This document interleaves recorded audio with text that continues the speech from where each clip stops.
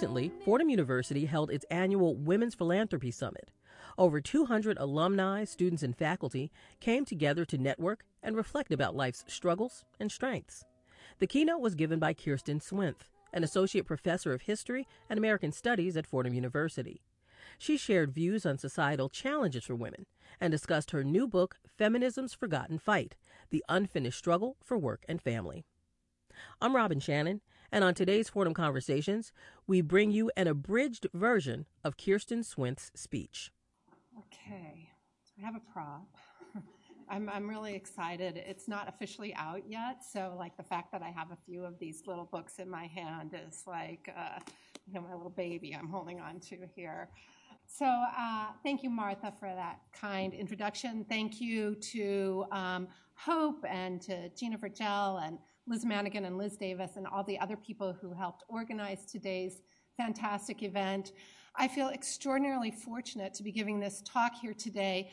This book was nurtured by Fordham, by my life as a Fordham faculty member, by the research support that I received from the institution, by the leaves they granted me to do this work, and by my colleagues and by my wonderful students in my U.S. Women's History class. And it's my first talk on this book. So I'm thrilled that I get to do it here with all of you. Martha gave me a perfect opening. I start back before the story that she told us about the fate of pregnant workers today. It was 1966, just 2 years after the landmark Civil Rights Act made it illegal for the first time ever to discriminate against women in the workplace. And Ida Phillips, a mother of 7, applied for an assembly line position at Martin Marietta in Orlando, Florida. Phillips had been waitressing, but the hours were unpredictable, and the wages were terrible, and she was looking for a better regular job. Martin Marietta turned her down flat. They cited their policy that they would not hire women with preschool-aged children and refused to even consider her application. Phillips fired off an outraged letter to President Johnson that night, and with the support of both civil rights and feminist lawyers, she took her case all the way to the Supreme Court. "It's not just for myself that I'm doing this," Phillips would later observe. "It's for all mothers." Although more and more mothers, like Phillips, have been going to work in the 2 decades after World War II, underlying beliefs about their primary obligation to family had not changed. It was not only legal to deny mothers, like Phillips, jobs, to deny pregnant workers a job, but also to keep a woman from going back to work after giving birth, even if she wanted to. Pregnancy and childbirth were routinely and wholly legally excluded from employer health insurance plans. When Phillips' case was heard before the Supreme Court, her cause seemed so outlandish that the justices and Martin Marietta's lawyers bantered back and forth about the horrifying potential outcomes of giving her a job. Female porteresses on trains, female ditch diggers, male stewards on airplanes. Now, one Martin Marietta lawyer was so horrified at that thought that they thought the airlines would simply go out of business if there weren't female stewardesses to attract male businessmen onto the airlines. Chief Justice Warren Burger worried out loud that he would have to hire a lady law clerk. And oh no, she'd have to go home at 6 p.m. to cook dinner for her husband. Phillips won her case in January 1971. Much to the surprise after that testimony. Yet, in 1973, feminist lawyers still had a 75-page brief that listed unfair workplace policies directed at pregnant women. My favorite one of these was the right to use your paid vacation days as a worker to take a vacation on the beaches of Bermuda, but not to give birth. I won't get into the details, and they're fascinating, but let me just tell you that feminist lawyers across the country, including Ruth Bader Ginsburg, who led many of the most important cases, filed suit after suit. And after the Supreme Court ruled decisively against them in December 1976, outraged feminists, led partly by Ginsburg, founded a coalition to fight for legislation ending discrimination against pregnant workers. The coalition eventually had over 200 organizations as members, and feminists successfully spearheaded the passage of the Pregnancy Discrimination Act just 20 months later in October 1978. And in fact, in a week, on October 31st, we will witness the 40th anniversary of the signing of the Pregnancy Discrimination Act. Phillips' case and the campaign for the Pregnancy Discrimination Act illustrate the power of women's collective action to bring about change. Phillips turned to social movements to support her fight. First civil rights, then women's rights. It was those networks that turned an individual's case into a cause for all American women. And it was the data gathering of feminist lawyers, fueled by a healthy dose of shared outrage and frustration, that generated the 75-page brief so critical to backing up advocates' testimony to Congress and rallying broad public support for the legislation. I want to talk today about the power of such collective action by American feminists of the 1960s and 1970s on behalf of issues that we now call work and family. By work and family, I mean the umbrella of issues that start in the home and end in the workplace that still create barriers to women's equality. They encompass equitable sharing of household labor, fair treatment of those who work in homes caring for the children, the disabled, and elderly, and adequate opportunity to care for newborns and infants without losing a job or being impoverished. But they also involve accessible and affordable childcare, flexible scheduling that benefits women and children, and fighting the still unequal burden of family care, blocking gender equity in pay. I'm drawing on my new book, Feminism's Forgotten Fight, The Unfinished Struggle for Work and Family, to provide us with some stories, some examples, some highs and lows in the fight for women's equality that feminists led 4 decades ago. My aim is to reflect on what feminists achieved, to tell perhaps a new story of the movement, what stalled out, their ambitious vision, why we haven't achieved it, and what we in this room might take away for our own lives about shared commitments to fight for equality and social justice, and about ways to give back to our communities and society. I begin inside the home, where feminists put forward an array of creative proposals to give value and recognition to housework. On February 11th, 1975, activists gathered at the Hudson Guild Fulton Center to learn about the campaign for wages for housework. Imported from Europe in the late 1960s, wages for housework committees formed across the U.S. and demanded wages for homemakers to be provided by the government.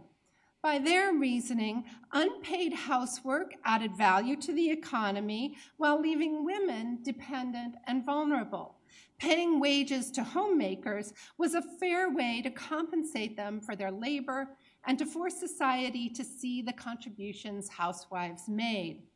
The Hudson Guild Fulton Center meeting was part of an educational campaign that the New York Wages for Housework Committee launched in early 1975. And you can see their sort of brilliantly graphic illustration of the impact of women's household labor in this flyer for that meeting.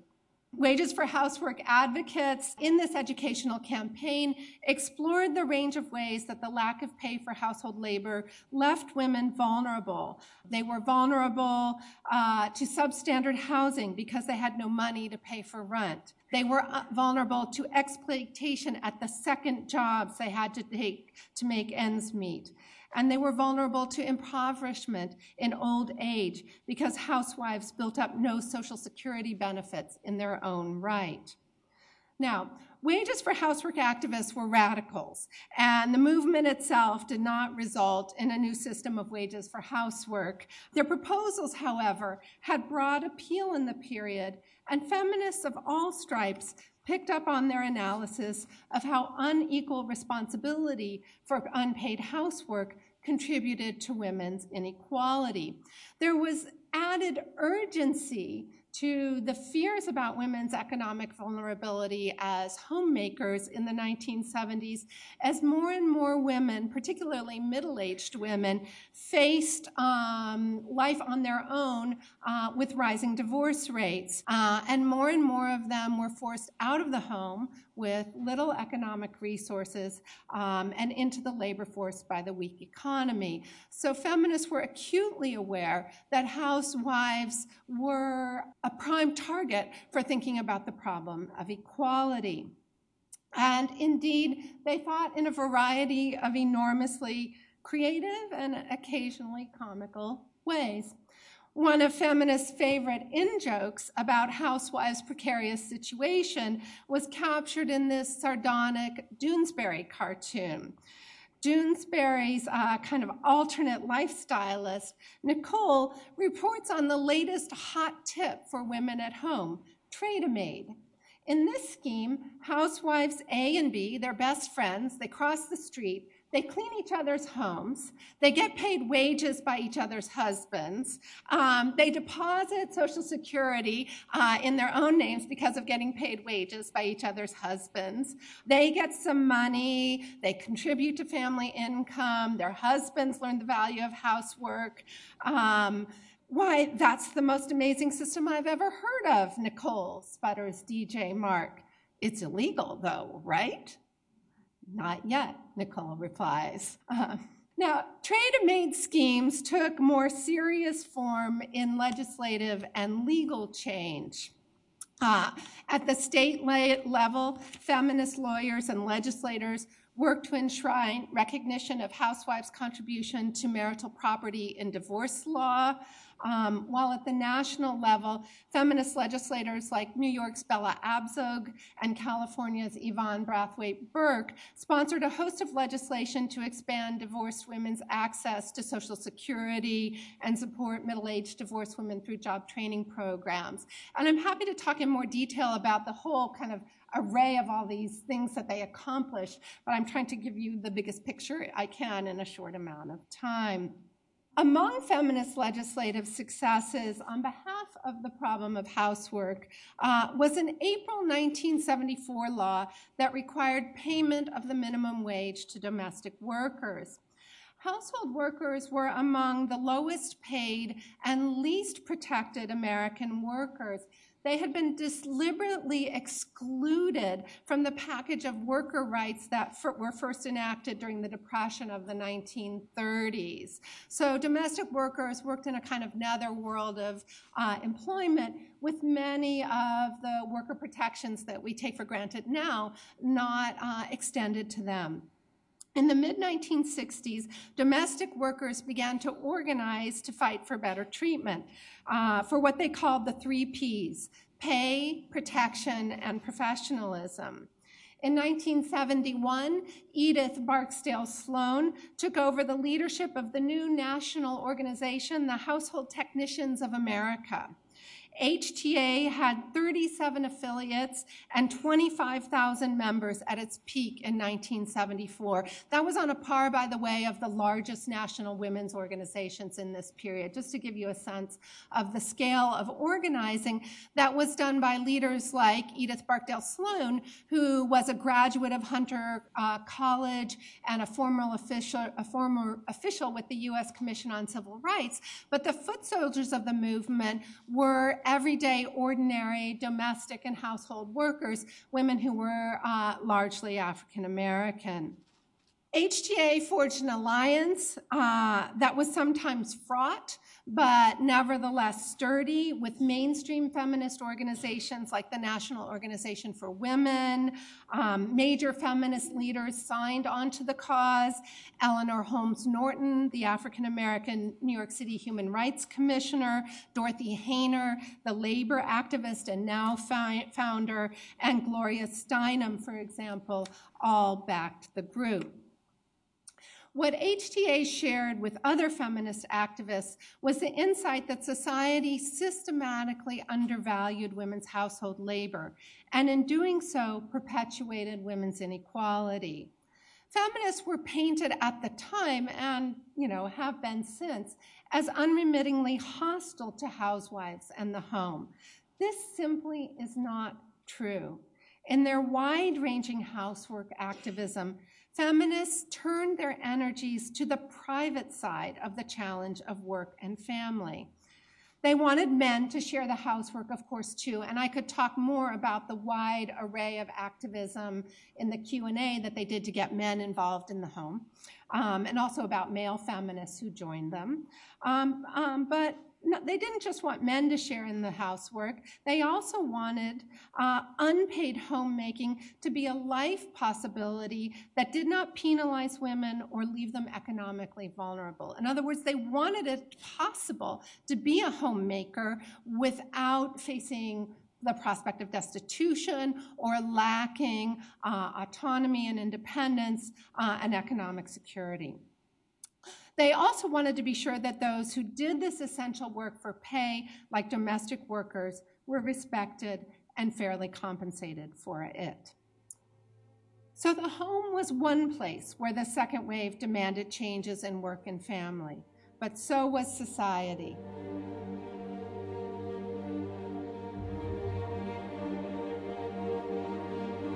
This is Fordham Conversations on 90.7 WFUV.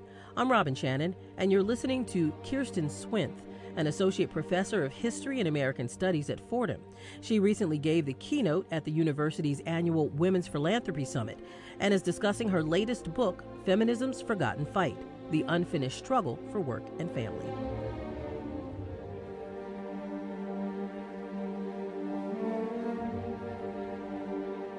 Among the most important workplaces where feminists fought for change was the federal government.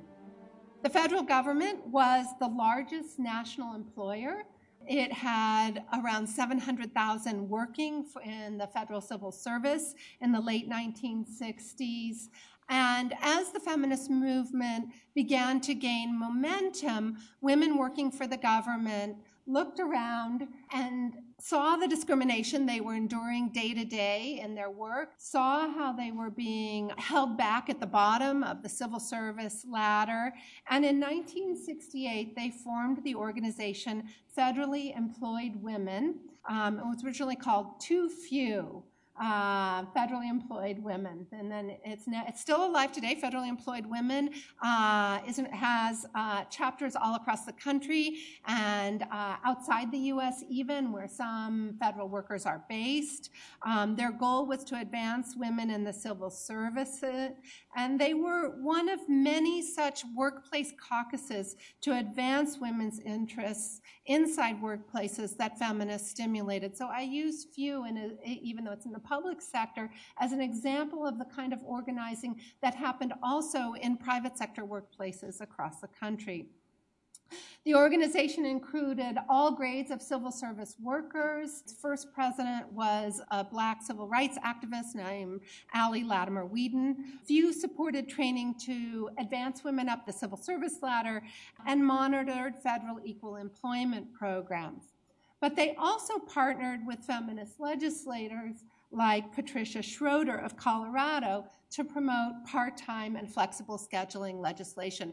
They introduced bill after bill, and in 1978, in September 1978, Congress passed the first Flexible Scheduling Act for the federal government, making the federal government a model of flexible scheduling opportunities. It was initially a temporary law, and over time has become a permanent part of several civil service employment. So, what's the end result? of all of this activism. It was a comprehensive vision of change in the work and family order. Feminists did not envision simply opening the door to the workplace, although we should not underestimate what an achievement that was. They didn't open the door and shove women in and say, you figure it out, right? They didn't envision making women into mini-men, into the same as 1950s male breadwinners. Rather, feminists fought for change at home, like valuing housework. They fought for change and action by society, as in supporting universal childcare. And they fought for changes in workplaces through real, flexible, and part-time work possibilities. From their perspective, full citizenship for women required not simply individual opportunity, but changes in society, institution, and culture.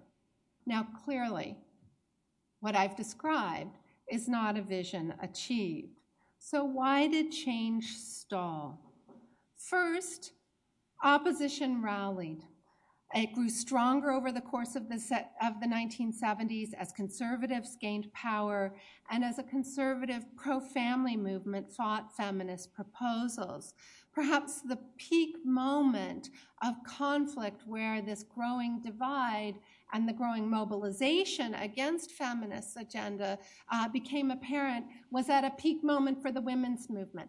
This was the 1977 National Women's Conference in Houston, where tens of thousands of women came together to advance a plan of action for women, to celebrate the achievements of the movement.